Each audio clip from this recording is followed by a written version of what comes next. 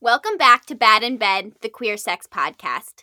Today, Bobby Box and I'm Gabrielle Cassell, are having on Rachel Wright, a sex therapist and non-monogamy expert, to talk about all things non-monogamy. Let's get into it. I just want to, be clear for those who are interested. There are orgies. They happen.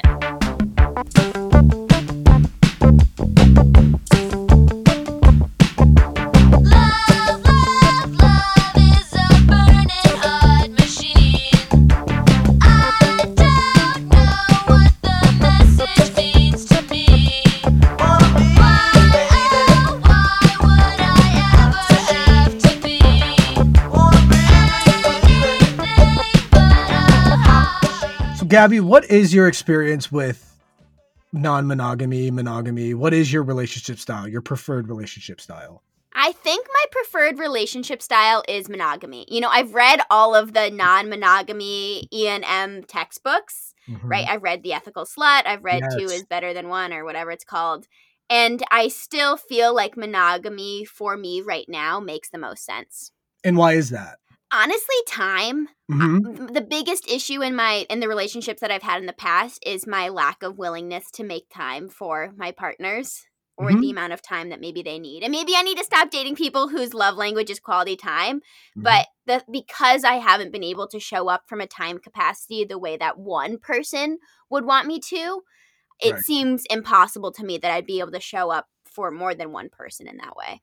Yeah. Is there anything beyond just time? Is there any forms of insecurity maybe playing a part of it, or? It's an interesting question. I understand conceptually why somebody would be interested in non-monogamy, right? When I sit down with a pen and a paper, I'm like, of course, nobody is going to be able to fulfill all of the needs that I have in my life. Absolutely. And actually, I think I live my life with that awareness, right? From one friend, I get my love of talking about work. With another friend, I get my love of talking about fitness. With my partner, I get my love of binging X, Y, and Z TV show. And so I do think I operate kind of my life with an understanding that my romantic and sexual relationship, singular relationship, is not my be-all and end-all. But I only have one romantic and sexual relationship at a time, typically. Though I do think I have supreme amount, set a phrase, of intimacy within my friendships, right? I have friends who will come over and we'll snuggle on the couch. Or we'll take our shirts off and tickle each other's backs. So I am getting intimacy in those ways. I don't know. How about you, Bobby? What's your experience with non-monogamy been? So, I mean, we've had these conversations before. I feel like mine's always evolving. And I like that. I'm learning as I go. Like I said, before I came out, which again, I only came out 3-4 years ago now. Non-monogamy was such a foreign concept. I never heard of it. All I really knew were swingers, and those were basically the key parties, you put all your keys in a fish bowl and you pick them out and you have sex with that person's partner or whatever. Wait, I have not heard of a key party. Couples put their car keys in a fish bowl at a party, and you pick the car key, and then they'll be like, oh, that's my car. So you go off with that person's partner. That is fascinating. Yeah. So I don't know if there's much truth more to it than that. Yeah. Or if that was just the way media chose to represent these types of relationships. But, then when I came out, I think every single person who I am now friends with is in a non-monogamous relationship. So it went from not knowing anybody to knowing everybody. So, and through that, I'm seeing how they work. And, some of my closest friends are in a polyamorous relationship and they all live together. They're in a polycule and they are the happiest people ever and are not so non-judgmental to anybody. And I'm just that, I see how amazing that is. And I see possibly wanting that, or I think maybe open is more my speed.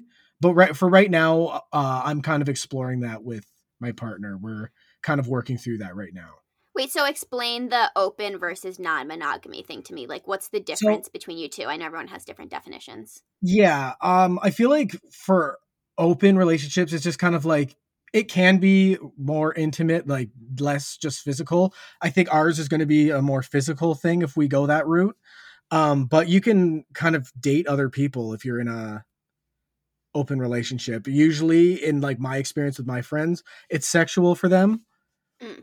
But do you know open people? Do you know people like close friends of yours, or is it just mostly like online and whatnot?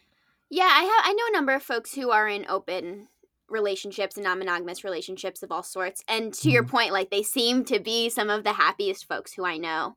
Yeah. I also just haven't had an experience with a partner where either of us has brought it up. I've never been in a point where I'm like, oh, this is really something that I'm craving. Yeah. So like you're not even like it hasn't even really piqued your interest to consider it seriously. Not for my own life. It's piqued my interest as something to know more about and to help me make sure that I am choosing monogamy as opposed to being sort of thrust into monogamy because Yeah. I've been taught that monogamy is quote unquote the way. Actually, Mhm. there's an activist, Robin Oakes, who has this phrase that there is reflexive monogamy and Yes. radical monogamy. Mhm. So, this idea is that reflexive monogamy is when you're monogamous just because you have been told the story and bought into the story of you go to high school, you go to college, you find your partner, you get married, you only sleep with each other for the rest of your lives, and you have kids. Right. Radical monogamy is when you do the research on all the different types of relationship structures. Maybe you try them out, maybe you don't. You really sort of interrogate the concept of monogamy, and then even after doing your research, you decide that monogamy is for you. And so I like to think that I fall into the radical monogamy camp, Yeah. but my sexuality has evolved over the last 26 years, and so I Preach. imagine that my preferred relationship structure will also evolve. So for now I like to say I'm radically monogamous, but who Right. knows what that will look like 2 years from now. I don't necessarily believe in monogamy, Mhm. but I primarily practice monogamy. Okay, yes. Yeah. Yes. That. Yeah. Yeah. That's just like it just makes sense that like, over time things might get boring with a partner. Mhm. Or not, it might you need some spicing up. And that spicing up could come in the form of like I feel like people think that when you open a relationship or you're not monogamous, that means something's lacking in your relationship. And that's not necessarily true. Mhm. You don't use non-monogamous relationship to repair anything in a relationship. It's like it's an opportunity. It's not a circumstance. You know what I mean? Yeah. Yeah. Yeah. I'm excited to talk to Rachel because she's pretty open Oh, about the relationship that she's in, the yeah. relationships plural that she's in on Instagram. And just, I know Instagram is not always reality. You don't see everything that goes on behind the scenes, Yeah. but getting to witness their love just makes my heart just like pitter patter. There's nobody at the station now. It's just a box on a shelf. Rachel Wright is a licensed therapist, sex educator, and mental health advocate who is bisexual and polyamorous and an all-around gem of a human. Rachel, we are so excited to talk to you about all things non-monogamy today. I'm so excited to be here with you two. Let's do this every day. Amazing.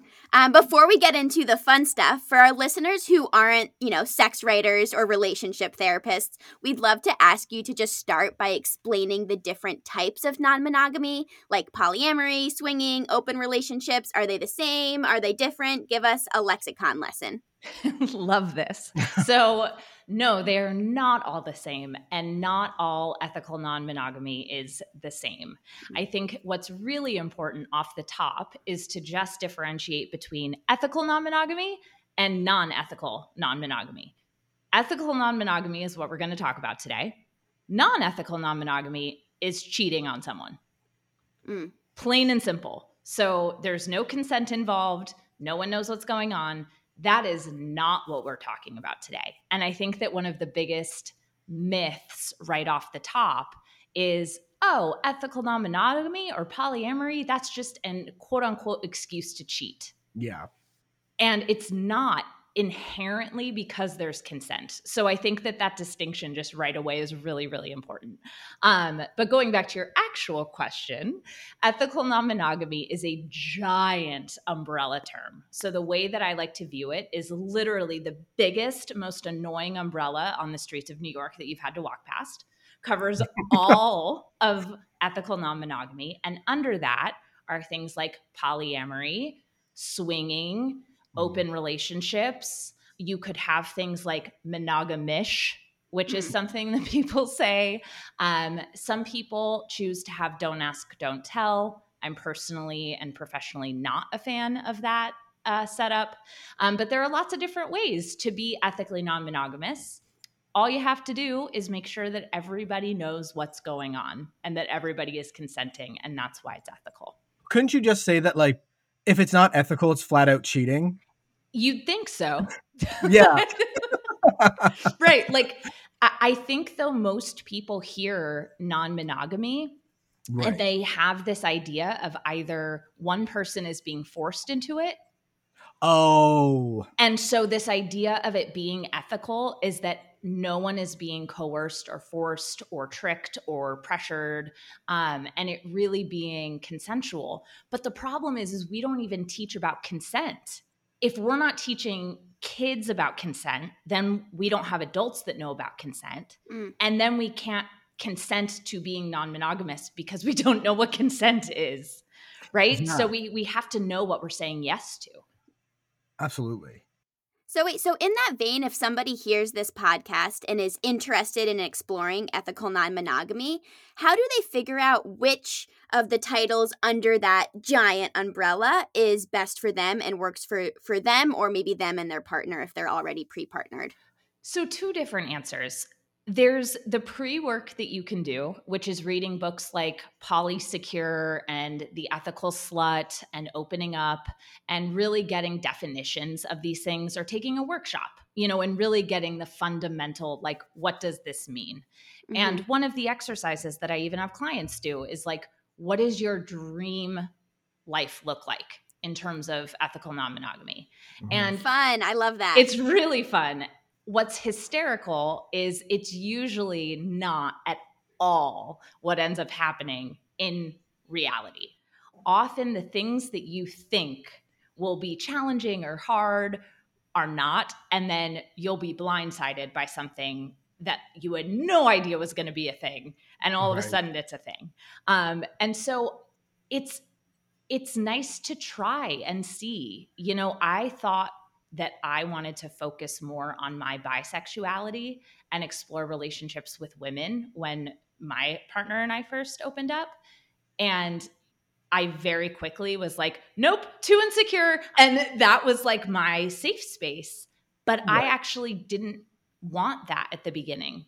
And so it wasn't until I was out in the wild, experiencing the things, that I started to figure out what was best for me. And that's what I recommend people do, is kind of try things on for size, both in terms of reading and academically, and then also in doing. Would you recommend that couples who want to explore non-monogamy, would you recommend they stay monogamous for the start? Because I've had a lot of friends who are non-monogamous, but they say, like, it's important to build a foundation in monogamy before you do that, because it just develops a sense of trust with each other. So I have very mixed feelings around this, because I think that the reason why this works is because of our fucked up culture.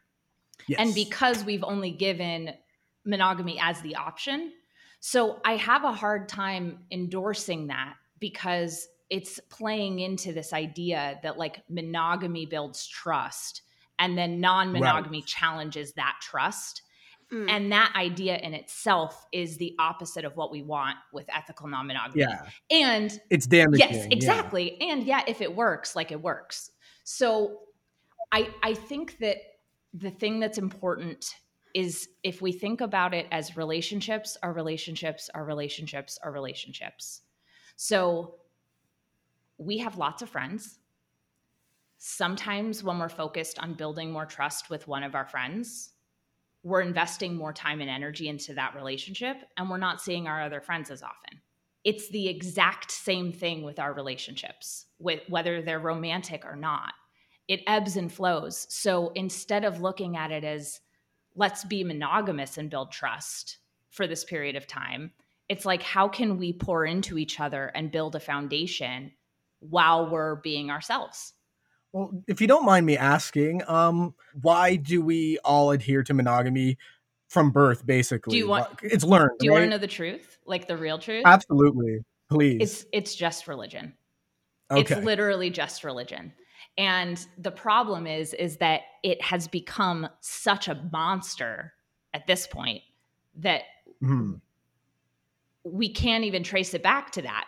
It's so inherent in our culture and who we are that it's the same idea as when we're born, people assume that we're heterosexual until stated otherwise. Like, that's fucked up too. There's all of these assumptions placed on this baby, and really instead we could look at it and say, who are you in this world, and who do you want to be in this world, and what comes naturally to you? And for me, polyamory comes far more naturally than monogamy. Right. And I can tell you that from the many years of anxiety that I had in monogamous relationships, and then the decrease of anxiety in my polyamorous relationships. I feel like in the past I've heard you talk about being polyamorous for you as being akin to being bisexual, and that they're both, like, one is a sexual orientation and one is a relationship orientation. I'd love to ask you to speak more to that, right? Like, is our propensity for monogamy or non-monogamy sort of innate to our being? I think that it's different for different people. I have clients and friends and partners that experience polyamory as they experience their sexuality, like I do, where it is just as much as I'm bisexual. Like you said, I have red hair, I am polyamorous. Like, it is who I am. I do know people who choose to be ethically non-monogamous or poly or swingers or whatever as a choice to fill a certain cup or desire or want, but it could get taken away, or they could say, you know what, I don't want to do that anymore. For me, that would be like saying, I don't want to be myself anymore. And so there's a difference there. And I don't think that it is as black and white as sexuality in terms of, you know, there are people that definitely choose it, and it is a lifestyle for some. For me, it's not. And I also don't take offense if I hear someone say, like, oh, your chosen lifestyle of poly. Like, I understand what they're saying and don't take offense to it. And I didn't really choose it, right? Like, I look back at diary entries from when I was 14, and like, that 14-year-old girl did not know anything other than monogamy and was writing a lot of things about how she wished monogamy did not exist, just not in that language. So did you have to come out as polyamorous, and do you have to continually come out as such in the same way that I know as a bisexual woman, I have to continuously come out as bi? 100%. Yeah. It's a very similar thing. They fall into the same conversation very easily for me. That makes it a little easier, quite frankly. And yeah, it's a conversation each time, you know, somebody sees polyam on my profile, or on a dating app, if somebody sees ENM. And they're like, oh, my wife doesn't know I'm here. And I'm like, bye. Yeah. I guess a big thing with a lot of people I've spoken to about the subject is they're very concerned about jealousy. Yeah. You mentioned that it's a perfectly normal response. So, like, how would you recommend somebody deal with, like, the feelings of jealousy? So, okay, I love this question, because to me, this is like, how do you recommend someone cope with feelings of hunger? Like, ask yourself what you're craving, go find it, eat it. Jealousy is the exact, and I know that tone sounded like super condescending, and I don't mean it like that at all, but I mean it that way in terms of we make jealousy this really big beast, and all it is just a combination of a lot of feelings that we sit down and ask ourselves, what is this jealousy telling me I need? Just like hunger, right? What am I hungry for? Sometimes it's protein, sometimes it's carbohydrates, sometimes you have a sweet tooth. Like, your body tells you what it is that you're needing. And that craving, that's the same conceptual idea as jealousy. It's a craving of something. And so maybe it's a craving of, I've never experienced a baseball game with my partner. They went to a baseball game with that other person. I want to go. And so maybe it's a craving of having the same experience. Maybe it is, you know, something that you're not getting enough of. maybe you see your partner giving someone more touch and you realize, hey, wow, I'm feeling jealous. Oh, I want more touch. And then you go to your partner and say, hey, I noticed you were touching so-and-so. I had some jealousy feelings come up and I realized I would love more touch from you. And so really all jealousy is this like check engine light of like, hey, something's a little off. Like your needs aren't fully being met and or an insecurity is popping up. And that's totally normal and okay. But we try to go through life avoiding feeling jealous by creating rules and things like that. And I don't know about you, but when I was in monogamous relationships, I also experienced jealousy. Oh, yeah. Right? Like it wasn't not there. Right. To me, it is such a gift and an invitation of an emotion to really look and see what we're missing and what we're needing. So it sounds like the recipe is self-awareness meets communication. 100%. And the reality is that we don't get taught how to communicate or how to be super self-aware.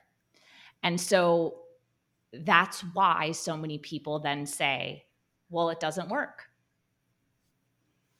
And it's not Right. that it doesn't work. It's that not all of us have the skills because we're not given the skills as kids in the way that our education system is set up. And it's really unfortunate.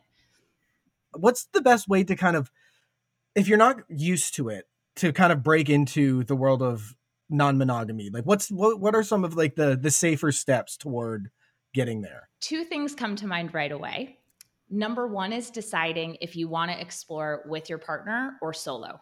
And that can always change. That could change in a day. That could be the difference of going on a different app. And then I'd say dabble online. Like try out an app that has a feature for ethically non-monogamous people. So Field is a great app for Right. ENM folks and sex positive folks, frankly. And also OkCupid has an ethically non-monogamous toggle setting. Really? You will only see other ENM people and ENM people will see you. Okay. And it's really nice because it gets rid of like, my wife doesn't know I'm here, folks. So I think that the combination of deciding like, do I want to take this step with my partner? Do I want to take this step solo? And then getting on an app.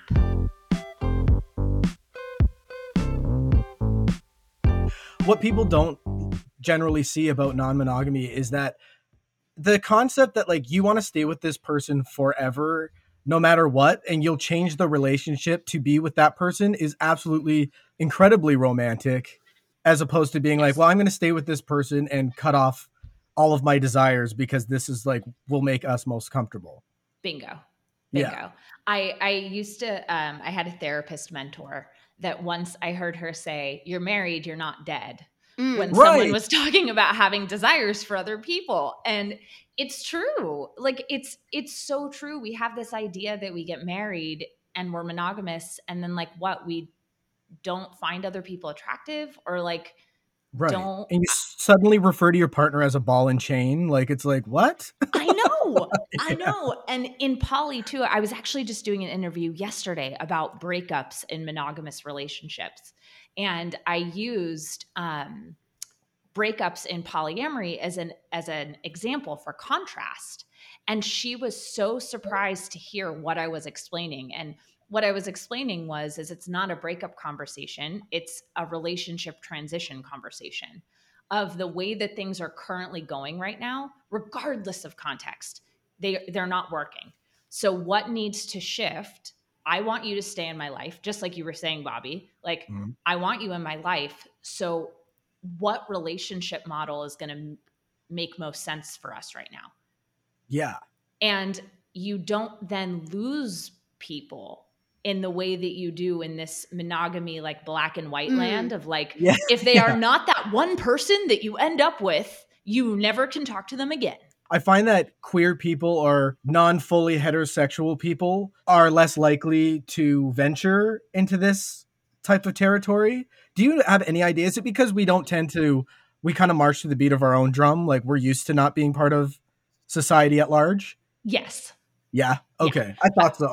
Yeah, 100%. And frankly, the women that I have as clients that identify, that are both cis and Right. identify as heterosexual and are married to a man, they have the hardest time typically unwriting a lot of the scripts Mm. Right. that society has given us. And so, yeah, I do think that being a queer woman and having owned that prior, or people who have owned that prior, does make it a bit easier in terms of you've already owned a part of yourself that you've had to stand up and say is Mm. not quote unquote the mainstream, Right. which is like so weird. Yeah. Like that whole concept is so weird to me. It's so bizarre. So the people who worry about going into changing their relationship, not necessarily like any form of change in their relationship would change the love that they have for each other. Say like you see someone kissing your partner and it makes you jealous and it scars you a little bit. Like, is that possible or is that just silly? It's not silly. It's not silly at all. It's so Okay. not silly. And all of the things that come into your mind like that are not silly. I want to encourage anyone and everyone to give themselves so much grace and compassion when it comes to this topic, because we are so programmed. I mean, as we've been talking through, like you can tell just from this conversation, like it keeps coming back to like this weird norm programming that of like heterosexual Yeah, monogamous, totally. like da da da da da da da. And so what I would say to people who are worried about their love changing is that if your love is not changing in your relationship, I'd be more worried. Like I'd be far more concerned if things felt so stagnant to where your relationship was not evolving and growing and changing than if you're having some conflict and some growth points and some uncomfortable feelings and are growing through those together. That's going to create a long-lasting connected relationship, not trying to put up rules and boundaries to avoid things that will create uncomfortable situations that you'll then never have to talk through so that you never have to get close and feel uncomfortable. It's the uncomfortable situations that bring us close together. I love that. That's honestly perfect because I feel like a lot of relationships that are monogamous, sometimes it's the monotony of everything that makes the issues arise. With ethical non-monogamy, you are really forced to face your insecurities because they're Right. brought up immediately. Like Yes. even in the Yes. examples that like you gave, Bobby, right? Like seeing my like somebody else kissing my partner, like that came from somewhere in you where like you're a little worried about that. Like that's why you use that example. Absolutely. Yeah. Right? Like we Yeah. all have this stuff. It shoves us into a space of here are your insecurities, face Mhm. them. Right. And that Yeah. is so fucking scary. It's terrifying. Yeah. Yeah. So Gabby knows this from me because I've told it to her like 100+ times. But there's a framework that I use for conversations that can totally apply to this. So it's AEO: acknowledge, explain, and offer. So the acknowledge is in your example, hey, I know we have literally never talked about monogamy and non-monogamy before. Right? That could be an acknowledgement. Right. An Okay. acknowledgement could be, hey, I know that you had mentioned wanting to learn more about ethical non-monogamy after we saw that movie. Whatever the it's kind of like, this is what's going on. Here's the elephant in the room. Right. This is the State of the Union. Let's just call spade a spade. This is what's up. Right. That's A. Then E is an I feel statement. So in this case, I can imagine the person coming to their partner, having never talked about it before, probably feels nervous, cautious, scared. So the statement could sound like, I feel nervous to talk to you about some relationship stuff.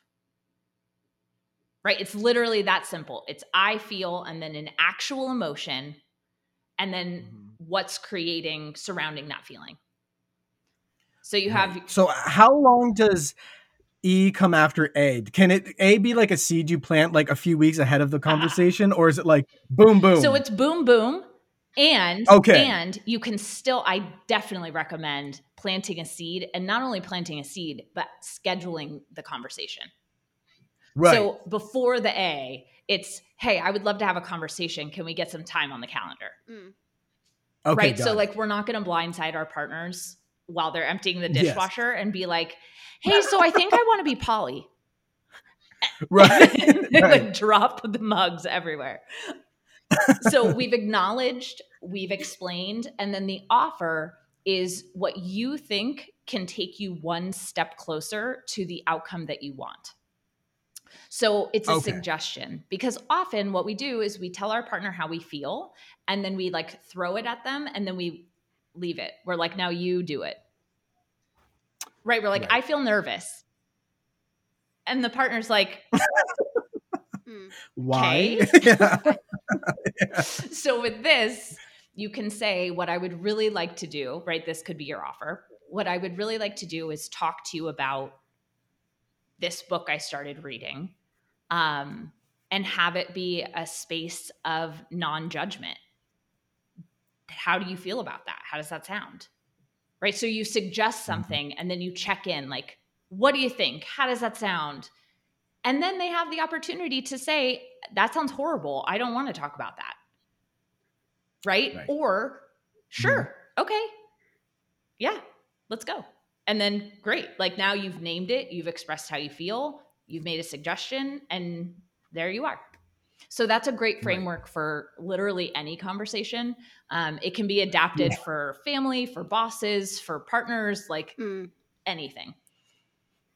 Right. So if this conversation doesn't go well and they're not receptive to the idea, I know an easy solution would be like, okay, well, you either suppress your desires or you break up. Is it never like, can there be ways to kind of work toward that or make someone more comfortable? Absolutely. Yeah. I think that often because of our conditioning, we have responses like, oh, I could never do that. Or that's not for me. And I think that oftentimes when people say that, they don't even know what they're saying that they can't do. Right. Totally. It's just this like, oh God, I could never, like the ideas, the feelings.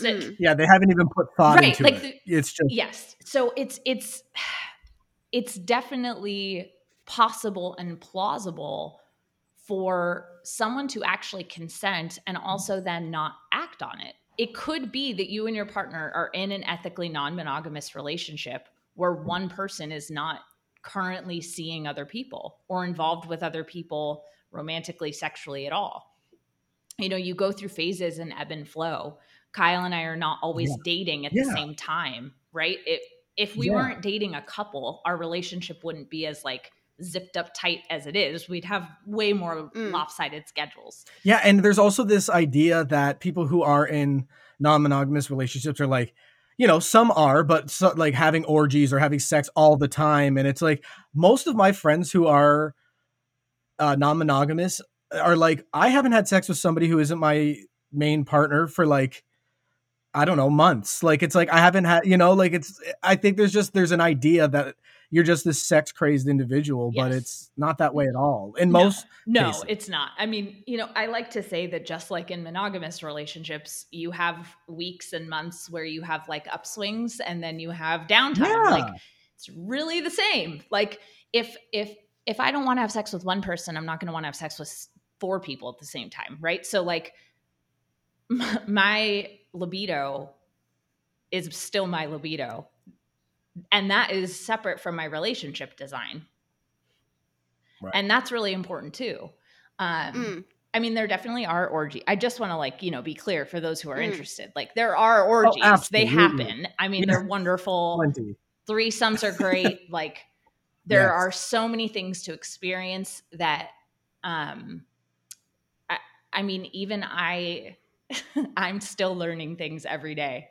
Like I'm blushing right now. Like I'm a sex educator and I'm in my 30s and I'm learning new things that my body can do. Yeah. And that's exciting. And I I love talking about this because every time we can talk about this and get this conversation out there, one more person can feel a little less shame. Okay, so my question for you is I've only ever been in monogamous relationships. I don't necessarily believe in monogamy. I understand sort of the benefits of an ethically non-monogamous relationship and all the steps to get there. Here's where I have question, and that is, how the hell do you have time to manage multiple partners? Because I know consistently the issue in my relationships, in my monogamous relationships, is that I have a hard time both meeting my journalistic deadlines and also my partner's time needs. So in a polyamorous relationship, you have so many other folks' time needs to meet. Are you just like using Google the shit out of Google calendars? Like, what does that look like from a time perspective? Yes. Yes, and yes, and yes, and yes, and yes. Yes, all of the things. You are completely correct in terms of time is actually the only thing that we have a limit on, right? A lot of people think more in terms of the question that Bobby asked about, like, will our love shift? And they think about like, will I get less love? And love is like this unlimited well. Time is actually like a pie. Like if you take a slice of pie away, it's gone, right? Like we're recording this podcast. We're using this time to do this. We're not doing anything else during this time. It's for the podcast. So when we give our time, like that is gone. That is assigned. So yes, there is a reality. And do you have friends? Yes. Do you have family members? I do. Do you somehow find time to talk to them? I do. So why would this be any different? I love that. Yeah. Right? We inherently put romantic partners in this completely separate box relationally, and they don't have to be. It can be that all of our relationships are really important. And sometimes different relationships take priority. Right? Sometimes our parents are more important than our partners, and sometimes our partners are more important than our parents. That changes all the time. It's the same thing with friends and partners and different partners and all of that. So that would be my answer is like, you just do. You just do. It would be the same thing as like, I would like to make new friends, but I'm really busy. It's like, well, okay, something's got to give. Like, yeah. Rachel, before we close out, are there any other misconceptions around ethical monogamy that you want to take over the mic and break down for us? Oh, man. Two things just popped in. Number one, that in a heterosexual monogamous relationship, that the male is the one that is driving the decision to open up the relationship. That is the assumption, and I will tell you that 9 times out of 10, it is the opposite. Yeah. So it's fascinating. It's very funny that that's the assumption, because I think I've literally met like 2 couples where that was the case, like in all of the people that I've talked to. So that's a big one. And then another one I would say is that your sexuality dictates your relationship design. So I've heard a lot of people say to me, for example, well, of course you're poly, you're bi. As though if I chose to be monogamous with Kyle, then I would have this hole inside of me where like space for a woman should live. Because in this like societal bisexuality view, 50% of me is like not being fulfilled, which is of course not the case. Wow, I'm so glad you said this. Yeah. It does not determine your relationship design at all. It can sometimes inform it. It can influence it, just like everything in our life influences everything. Rachel, you are such a wealth of knowledge. Bobby and I just love you so much. Your energy, your knowledge, the way you communicate things. Tell our followers where they can find you so they can keep learning from you. Oh, thank you. I love you guys. Come hang with me on Instagram as long as my account's still there. You know, we're keeping our fingers crossed. Every day I wake up, I'm like, sweet, still there. So my handle is the WRIGHT, the WRIGHT_Rachel, RACHEL. And then my website is rachelwrightnyc.com. If there's nobody on the bus. Rachel, we love you so much. There's no better expert to speak on this subject, so thanks again for speaking with us. On next week's episode, we're talking about painful sex. Gabby and I will be sharing personal experiences, offer tips for those who experience pain during sex, and we'll be chatting with Dr. Uchenna Osai about the pelvic floor. And hey, while you're here, why don't you rate our podcast and leave a review? It really helps the show and we'd really appreciate it. Okay, thanks, bye!